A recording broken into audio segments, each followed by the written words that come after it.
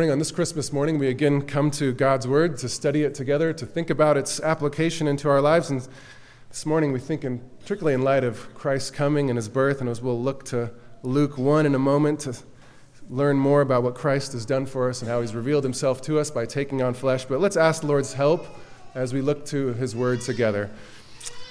Heavenly Father, we thank you for the Word of God. We thank you for the truth you've revealed in Scripture. Lord, I pray as we open it up that as we unfold your word, that you would give us simple people light, that you would reveal Christ to us in the Scriptures. We pray, Lord, that you would sanctify us in your truth. Your word is truth. Lord, we thank you for the word of God that's sharper than any two-edged sword. Lord, we thank you for the inspired word of God. Would you make us more like Christ through it this morning? And we pray this together in Jesus' name. Well, imagine for a moment a hypothetical scenario. Imagine you sinned against the Lord, and then you immediately lost your ability to hear or to speak, and you became deaf and mute. And then an angel told you that for the next 9 months you would be this way. The Lord's hand of discipline coming upon you in an unmistakably clear fashion, a rebuke from the Lord. And so now in silence and in solitude, you have nothing but time to think. For 9 months, perhaps you might be able to find some work that required no speaking or no hearing or listening ability, but your life would really be utterly upended by such a thing. Imagine what you would do in your utter silence. All that time without any communication. Think about how you would use that time of quiet in your own head. Certainly you'd have plenty of time to think about what you have done. You'd have plenty of time to meditate upon your sin against the Lord, to think about how you could mend your ways in the future. Certainly you'd have time to read the Scriptures and to think about your own life in relation to God's Word, thinking about your act of rebellion against God and seeking the Lord's forgiveness in your heart. Well, one ancient Israelite had such a time out from the Lord, 9 months or more of disciplinary silence and quiet. What was his sin? His sin was a failure to believe good news given to him, a failure to trust an angelic voice issuing a promise from the Lord. This good news was this, that the long-awaited Messiah was soon to come, and his son would go before him. This man's name, of course, was Zacharias, or as some versions might call Zechariah. And on this Christmas morning, as we continue to consider and think about God's incarnation, the coming of God the Son and taking on flesh and being born in a stable, I'd like us to consider the role of Zacharias and really the message of Zacharias found in Luke chapter 1. If you've got a copy of God's Word in front of you, I'd invite you to open it up to Luke chapter 1, the third gospel of the New Testament, Luke chapter 1. In the account of Zacharias and his wife Elizabeth and the birth of their son is all contained in Luke chapter 1. So look at Luke chapter 1, beginning with me in verse 5. Look at your own Bible there, verse 5. It says this, "In the days of Herod, king of Judea, there was a priest named Zacharias of the division of Abijah, and he had a wife from the daughters of Aaron, and her name was Elizabeth. They were both righteous in the sight of God, walking blamelessly in all the commandments and requirements of the Lord. But they had no child because Elizabeth was barren, and they were advanced in years." I think it's always worth mentioning about Zacharias and Elizabeth that they're two examples of righteous, godly Jews living in Jesus' day. They were an example of faithful Israelites living by the word of God and anxiously waiting for the coming Messiah. In fact, as we'll see this morning, they knew God's word quite well. Zacharias, being a priest and a student, he was also a teacher of God's law. Not all of the Jews of Jesus' day were of the bankrupt faith of the Pharisees. There were some, like Zacharias and Elizabeth, who were righteous, who were God-fearing.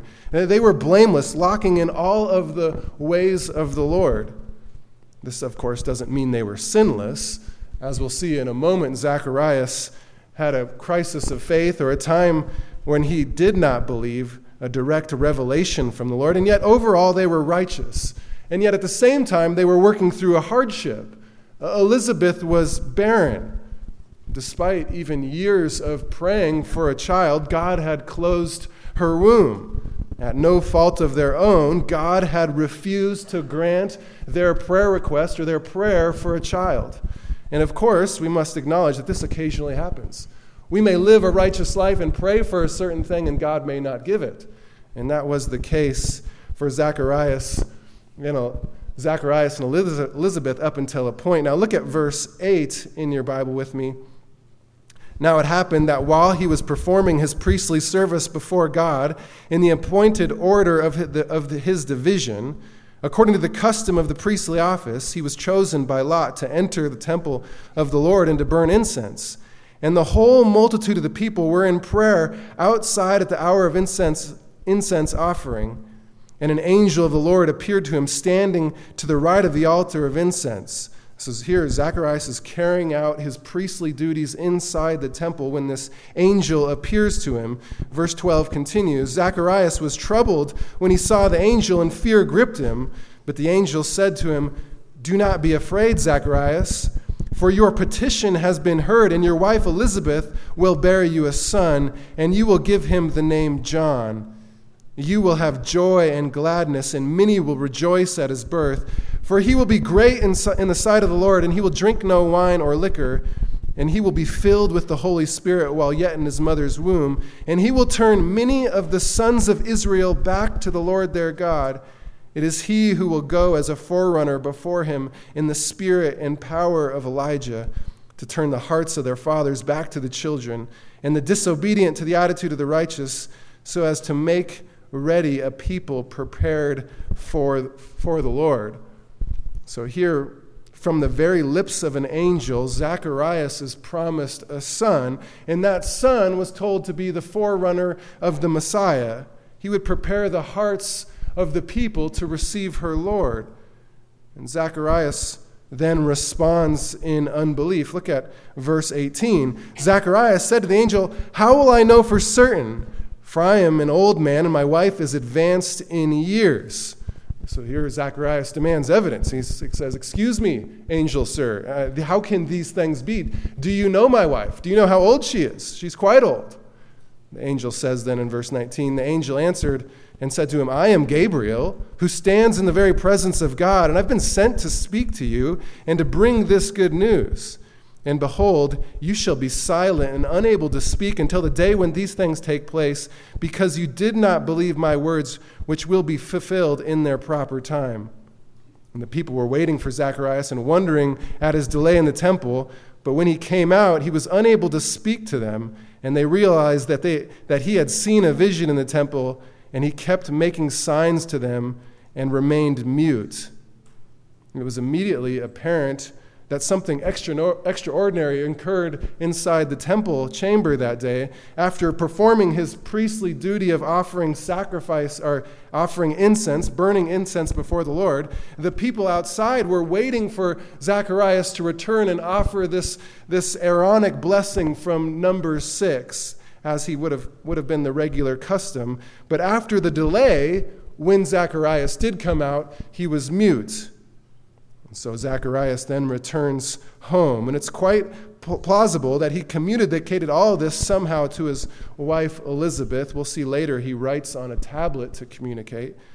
So we know that after Zacharias arrived home, then Elizabeth became pregnant. In verses 23 through 38, the angel Gabriel prophesies to Mary that she would be the one to actually bear the Savior. See the report to Mary, skipping ahead to verse 30. And the angel said to her, Do not be afraid, Mary, for you have found favor with God, and behold, you will conceive in your womb and bear a son, and you shall name him Jesus. And he will be great, and he will be called Son of the Most High. The Lord God will give him the throne of his father David, and he will reign over the house of Jacob forever, and his kingdom will have no end. Mary said to the angel, How can this be, since I am a virgin? And the angel answered and said to her, The Holy Spirit will come upon you, and the power of the Most High will overshadow you, and for that reason the Holy Child shall be called Son of God. And behold, even your relative Elizabeth has conceived a son in her old age, and she who has been called barren is now in her 6th month, for nothing will be impossible with God. And Mary said, Behold, the bondslave of the Lord, may it be done to me according to your word. And the angel departed from her. Note the difference between Mary's response and Zacharias' response. Mary believes the angel's words. And then this chapter closes again by returning once again to Elizabeth and Zachariah. Look ahead at verse 57. It says, Now the time had come for Elizabeth to give birth, and she gave birth to a son. And her neighbors and her relatives heard that the Lord had displayed his great mercy toward her, and they were rejoicing with her. And it happened that on the 8th day they came to circumcise the child, and they were going to call him Zacharias after his father. But his mother answered and said, No, indeed, but he shall be called John. And they said to her, There is no one among your relatives who is called by that name. And they made signs to his father as to what he wanted him to be called. Notice that they're making signs to Zacharias in verse 62. That's because he was not only mute, he was not only unable to speak, he was also unable to hear. Back in verse 22, it was said of Zacharias that he remained mute. That word mute can also mean deaf. It's used that way in Luke 7:22 a little later to refer exactly to deaf. So unable to speak and unable to hear, but interpreting their signs, John called for a tablet. Look at verse 63 now. And he asked for a tablet and wrote as follows, His name is John. And they were all astonished. And at once his mouth was opened and his tongue loosed, and he began to speak in praise of God. Fear came on all those living around them. And all these matters were being talked about in the hill country of Judea. And all who heard them kept them in mind, saying, What then will this child turn out to be? For the hand of the Lord was certainly with him. So after 9 months of silence, 9 months of pondering, 9 months to celebrate the news of this angel, and 9 months to reflect upon the words of Scripture and the promises to Israel, when Zacharias' tongue is loosed, the Holy Spirit then fills his mouth with praise. Zacharias opened his mouth, and the meditations of his heart just poured out. Meditations directed upon the supernatural guidance of the Holy Spirit, inspired words. Zacharias, in essence, belts out an inspired hymn in the verses ahead. And this inspired hymn of praise is really what I'd like us to focus on this morning. Because December 25th comes once every year, and because we have such a wonderful tradition of celebrating the birth of Christ and the incarnation annually, there's always a temptation for us to lose sight of the magnificence and the importance of this particular day. And the significance and the uniqueness of the incarnation really cannot be overstated. Along with Jesus' death and his resurrection, the most monumental event in all of human history is the Lord Jesus Christ being birthed into this world. The very division of all of human history in our dating system is built upon Christ's coming. We say BC, before Christ, or AD, Anno Domini, in the year of our Lord. Think about it. Our dating system is built around this incarnation and the coming Lord. And judging by Zacharias' declaration of praise, this significance was not lost on him. What we find in Zacharias' upcoming words really portrays his wonderful understanding of the importance of this event.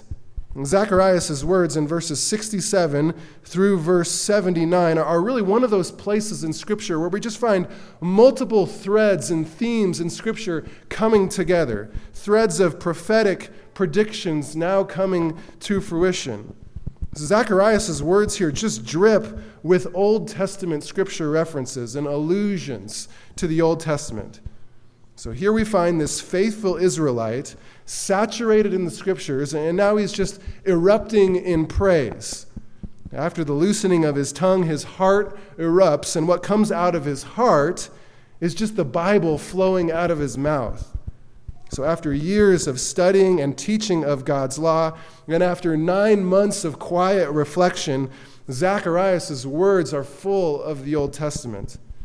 And the opening line of his hymn, or his note of praise, begins like this. Look at verse 68. It says, "Blessed be the Lord God of Israel." The first word, blessed. In Latin, that term reads benedictus. Perhaps you've heard of that. That's what this hymn of Zacharias, these verses, is typically referred to, or how it's been referred to in church history. It's the benedictus. Zacharias, again, opens his mouth and prays, blessing the Lord God of Israel. And the reference to Israel here is fitting because the rest of the hymn focuses extensively on the promises given to Israel. Promises coming to fruition now in Zacharias' day. And so when the hymn here begins with a note of praise, then what follows is reasons to praise Yahweh. And so let's read this inspired hymn from Zacharias together in its entirety. Look with me beginning at verse 68. This is what Zacharias opens his mouth saying, "Blessed be the Lord God of Israel, for he has visited us and accomplished redemption for his people, and he's raised up a horn of salvation for us in the house of David his servant, as he spoke by the mouth of his holy prophets from old, salvation from our enemies and from the hand of all who hate us, to show mercy to our fathers and to remember his covenant, the oath which he swore to Abraham our father, to grant that we, being rescued from the hand of our enemies, might serve him without fear, in holiness and righteousness before him all of our days. And you, child, will be called the prophet of the Most High, for you will go on before the Lord to prepare his way, to give to his people the knowledge of salvation by the forgiveness of their sins, because of the tender mercy of our God, which the sunrise from on high will visit us, to shine upon those who sit in darkness and the shadow of death, to guide our feet into the way of peace." If I could choose one word to describe this hymn of praise of Zacharias, I think it would be the word redemption. This hymn is praising God for his work of redemption, the redemption of his people. And what seems abundantly clear in this passage is that Zacharias is focusing on the redemption of Israel. He speaks in the first person plural. He says, "we," referring to Israel, and includes himself in that camp. He speaks of the house of David and the promises given to our father Abraham and showing mercy to our fathers. Actually, the closest explicit references to Gentiles like us in this passage would be the references to Israel's enemies in verses 71 and 74. Israel's enemies were always Gentiles, of course. So that raises an important question for us Gentile believers in the Lord Jesus Christ, is how do we fit into this hymn? How does this relate to us as non-Israelites? Well, of course it does, and I hope this morning to show you that, as see how this blessing and this redemption of Israel was always meant to be a blessing to the entire world. But this hymn of praise, I think, can be divided into two parts. The first is the praise for redemption, coming in verses 68 through 75. And then secondly, the forerunner's role in redemption, beginning in verse 76 through 79. The first eight verses focus on reasons for praising God. And perhaps a bit surprisingly to us, they focus on the political and national redemption of Israel. And then in the final four verses, the focus shifts upon the spiritual blessings of Israel. So let's begin by focusing on Zacharias' praise for redemption. Again, in verses 68 through 75. He says, "Blessed be the Lord God of Israel, for," and here comes the basis for Zechariah's praise, "for he has visited us and accomplished redemption for his people." In my mind, to say that someone visited you really doesn't communicate much in our modern parlance. Now, the verb visit is rather sterile in English, rather dry. It just communicates that someone came and went. But in the original language here, it means to come and to visit someone with great care and to express deep concern for them, to meet their needs. And so Zacharias is here rejoicing that God has visited us. And again, the us refers to Israel. And furthermore, it's interesting to note that Zacharias is using the past tense. God has visited us. And remember, this is on his son's 8th day of life, the 8th day after being born, the day of his circumcision. The Messiah, Jesus, hadn't even been born yet. And yet here is Zacharias so certain that these things will come that he's speaking in the past tense. Before, he had doubted the word of the angel to him, but after 9 months of waiting and then seeing the birth of his son, there was no more doubts in Zacharias' mind. The angel's word to him was now as certain as past history. Zacharias' son, John the Baptist, would be the forerunner of the Messiah, which meant that the Messiah was soon to come, and the Messiah would accomplish redemption for his people. See again in verse 68, it says, here is Zacharias again speaking in the past tense, the Lord has accomplished redemption. It's a done deal. It's been accomplished. And so Zacharias' faith in what is coming is unshakable at this point. He continues in verse 69. He says, and he has raised up a horn of salvation for us. A horn of salvation. In the Old Testament, a horn is a common metaphor for strength or for power. You see, horned animals in ancient Israel had great strength. The expression here pictures the horn of a powerful beast lowering its head and pushing someone, driving out their enemies. So the horn of salvation is one who delivers, one who saves. In Psalm 18, verse 2, Yahweh is referred to as a horn of salvation. In 1 Samuel 2:10, the godly Hannah prophesied of the coming Messiah, or the horn of salvation. She said, those who contend with Yahweh will be dismayed. Against them he will thunder in the heavens. Yahweh will render justice to the ends of the earth, and he will give strength to his king. He will exalt the horn of his anointed. Very important word in the Old Testament, anointed. It's the term that in Hebrew that is Mashiach. It, of course, means Messiah, and it can be an explicit reference to the coming Messiah, as I believe it is here.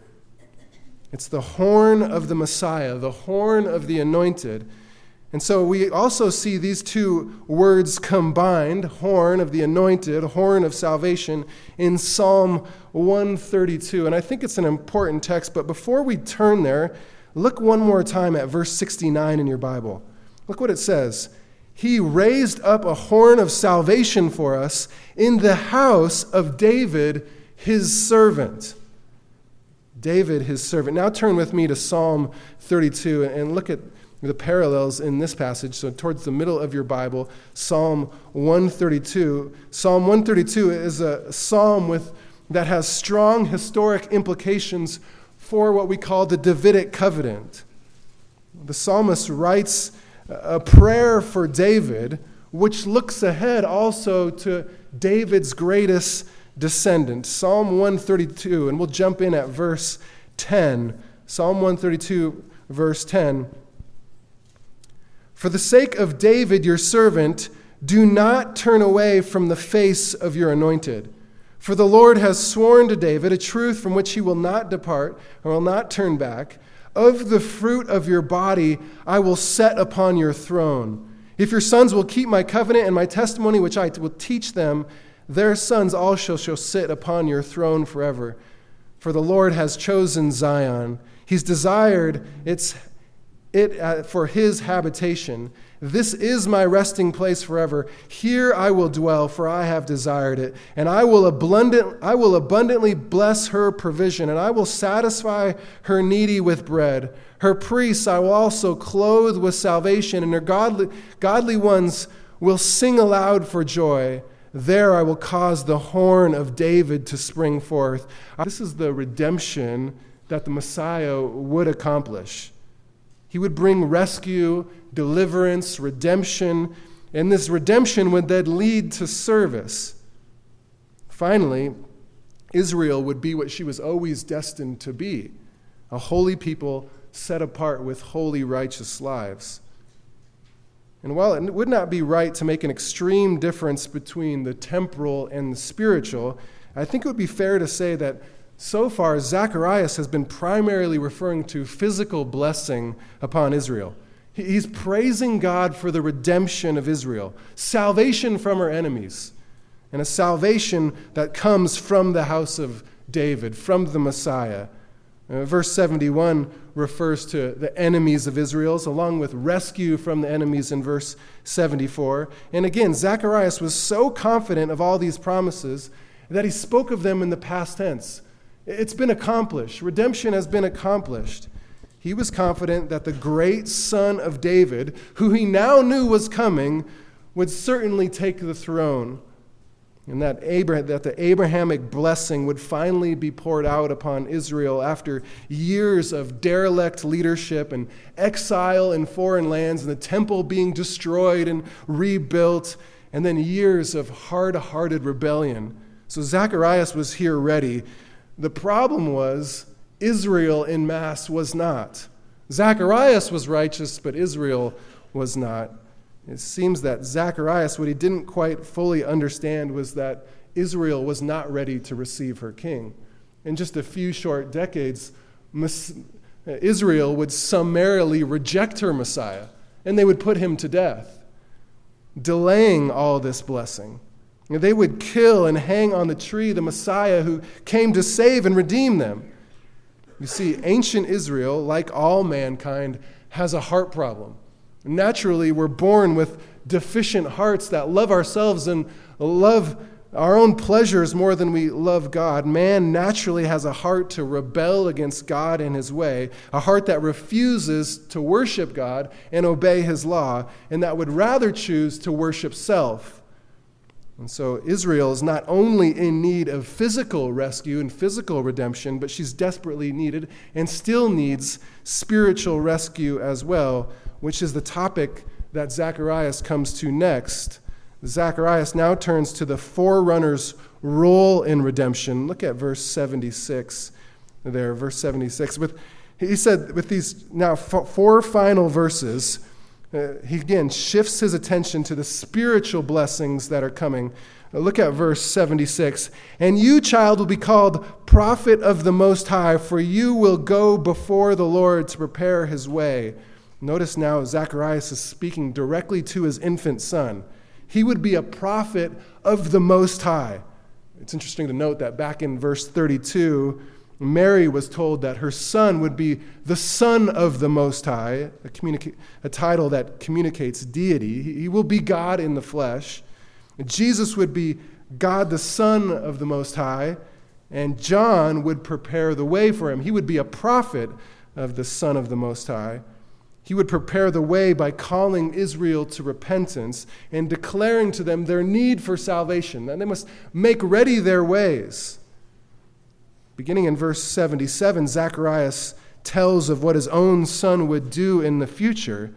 He will give to his people the knowledge of salvation by the forgiveness of their sins because of the tender mercy of our God, with which the sunrise from on high will visit us, to shine upon those who sit in darkness and the shadow of death, to guide our feet into the way of peace. You see, John the Baptist would give individuals the knowledge of salvation and how they could be forgiven of their sins. Zacharias no longer has corporate Israel in mind. He has individuals in mind and personal salvation. And it's interesting to note that neither the Abrahamic or the Davidic covenant, nor the Mosaic covenant for that matter, or the priestly or the Noahic covenant have a particular emphasis on individuals and spiritual blessing given to individuals. Of course, they have a ramification on those things. But those five covenants primarily have broad sweeping implications for Israel and then coming out of that for all mankind. But it is the new covenant that is both a corporate and a personal application. It focuses on individuals and individuals' need for salvation, forgiveness from God. I want you to see this about the new covenant with me back in the Old Testament. So please turn towards the middle of your Bible to the book of Jeremiah. Jeremiah, if you find Isaiah, it's the very next book after it. There's many places we could turn to, but look at Jeremiah 31 to see this new covenant on display. When Zechariah referenced the forgiveness of sins, it seems likely that he's thinking directly about Jeremiah's prophecy in Jeremiah 31. Look with me at verse 31 of chapter 31, Jeremiah 31:31. This is his prophecy. Behold, days are coming, declares the Lord, when I'll make a new covenant with the house of Israel and with the house of Judah, not like the covenant which I made with their fathers in the day I took them by the hand to bring them out of the land of Egypt. My covenant which they broke, referencing the old covenant, Mosaic covenant, although I was a husband to them, declares the Lord. But this is the covenant which I will make with the house of Israel after these days, declares the Lord. I will put my law within them, and on their heart I will write it, and I will be their God, and they shall be my people. And they'll no longer teach again each man his neighbor, and each man his brother, saying, Know the Lord, for they will all know me, from the least of them to the greatest of them, declares the Lord. For I will forgive their iniquity, and their sin I will remember no more. So here is God's solution to the problem of man's heart. As a consequence of the fall, man fell into sin and rebellion clear back in the garden, and since then man's heart is bent upon rebellion. But the blessing of the new covenant is the change to all that. It's a new heart, or here, a heart branded with the law of God.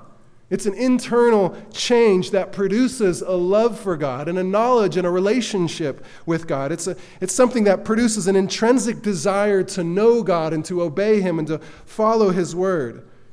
You see, the new covenant brings a repentant sinner into personal relationship with the living God so that they actually knows God. It says they no longer will need to teach one another know the Lord because they'll all know the Lord. That's true of the new covenant.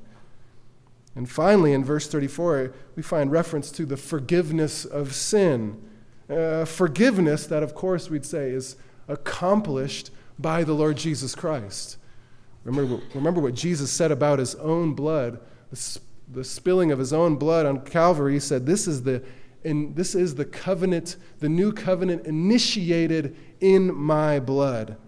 And so Zacharias knew that the Savior was needed because of his words back in Luke 1, focusing on forgiveness. So for a final time, make your way back over to Luke 1 and see again those verses in 76 through 78. He says, And you, child, will be called prophet of the Most High, for you will go before the Lord to prepare His way, to give to His people the knowledge of salvation by the forgiveness of their sins, because of the tender mercy of our God, with which the sunrise from on high will visit us, to shine upon those who sit in darkness and the shadow of death, to guide our feet into the way of peace.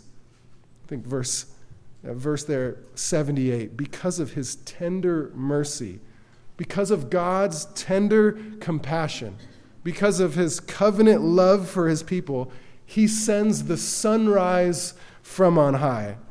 A difficult reference here, I believe it refers to the Messiah. It just refers to a rising star or a rising sun. It's the sunrise from on high. And the Messiah will visit us. Again, he will come to us in compassion and care for those who are sitting in the shadow of darkness or the shadow of death, lost in darkness. And He says He will guide them into peace, seeming peace with God. Spiritual blessings. And as I mentioned earlier, it seems that Zacharias is again focused on Israel throughout this entire passage. And so we go, well, what about us? What about us Gentiles? How do we fit in here?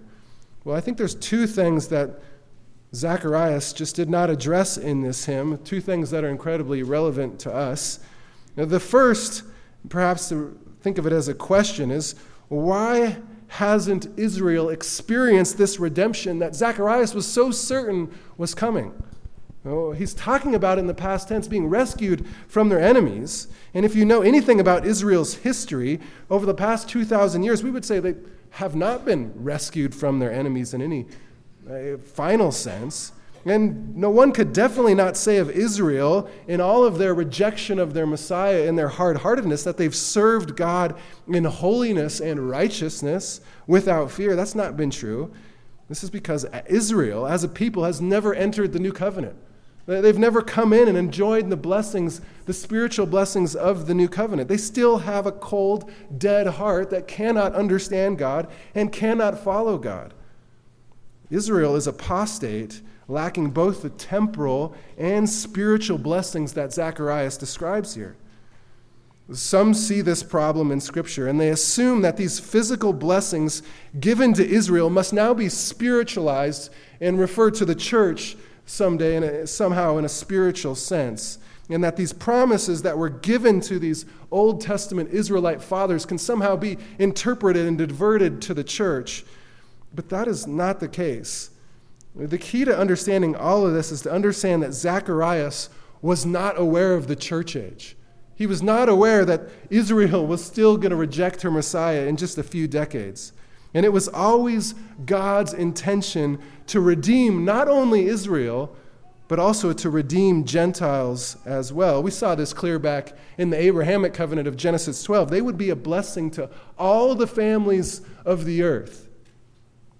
But let's close today looking at one other place to see this worldwide intention for God, for Israel, in Isaiah 49.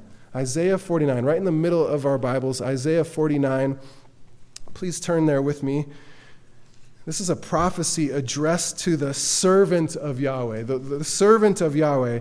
It's another term for the Messiah, but it's sometimes referred, the servant of Yahweh can refer to Israel herself, but that's not the case here. Here it's clear that the servant is the Messiah who is redeeming Israel. He will save Jacob along with the whole world. Look at Isaiah 49, beginning in verse 5. And now says Yahweh, who formed me from the womb to be his servant, for the purpose of bringing Jacob back to him, and so that Israel might be gathered to him, for I am honored in the sight of the Lord, and my God is my strength. He says, it's too small a thing that you should be my servant to raise up the tribes of Jacob and to restore the preserved ones of Israel. He's like, it's too small of a thing for you to be only the Savior of Israel. You'll be more than that. He says, but instead, I will also make you a light of the nations, so that my salvation may reach to the very ends of the earth. You see, this was God's plan of redemption. His plan from the beginning was for the servant of the house of David to be a blessing and a light to all the nations on the earth. This was the sunrise from on high, as Zacharias referred to. So Zacharias was right to speak of redemption accomplished in the past tense. He knew it was coming. It was certain that the redemption was now accomplished because the Messiah was coming, and the Messiah would work out this redemption in its own time. Even before Christ was born in Bethlehem, and even before he died and was resurrected, it was as good as accomplished. Redemption was accomplished. It has been accomplished. And now we await for this redemption to be applied. Redemption has been accomplished, and it needs to be applied. You see, whenever someone bows their knee to Lord Jesus Christ, whenever they come to him in personal faith, this redemption is personally applied to them in the forgiveness of their sins. And one day, as the new covenant prophesied in Jeremiah 31, one day, when Israel herself looks upon the one whom they have pierced, as Zechariah, the prophet Zechariah in chapter 12 wrote of, they look upon the one whom they've pierced, they will mourn for him as the mourning of or the loss of an only son. You see, one day Israel will mourn over their rejection of the Savior. And on this day, when Israel finally repents, all of the covenant promises will be fulfilled to Israel, and fulfilled literally. But at the coming of Christ, and even before his birth, the angel brought good news to Zechariah, news of this redemption accomplished. It was done. A redemption that would bring to fruition all of these promises given to Israel, promises of physical rescue and promises of spiritual deliverance. But we yet await the full application of this redemption. The application of this was put on hold for Israel. It's now wide open for individuals to come to Christ, to come to Gentiles. God has set Israel aside in unbelief. That's what the language of Romans 11. He set them aside in unbelief so that the Gentiles may stream in, that the whole Gentile world may now believe in him. But one day this redemption will be applied again to Israel. But as we think about all of this wonderful revelation coming together in this ancient priest, Zacharias, rejoicing of all of these things coming to fruition, yet not fully aware of the timing of it, it is accomplished, it is finished.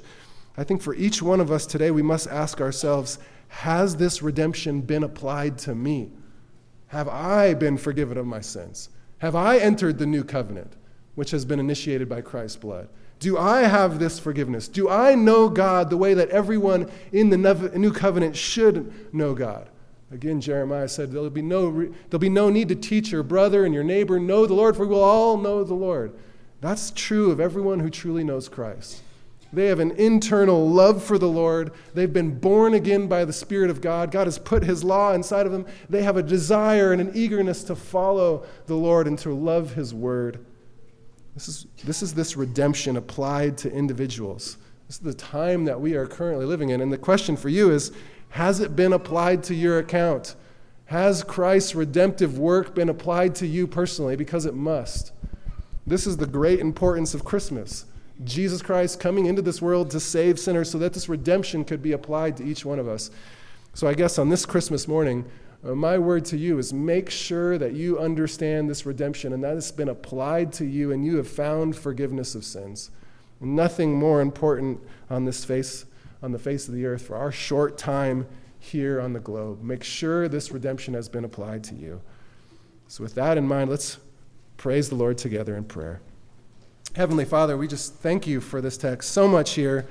Spend so much more time developing these themes, thinking about all that you've done for us in Christ. We thank you for these promises given in the Old Testament, promises fulfilled and yet some to be fully fulfilled, waiting full revelation. Lord, we praise you for Zacharias' hymn, his clarity on Scripture, his model for us of a man who's saturated in the Scriptures.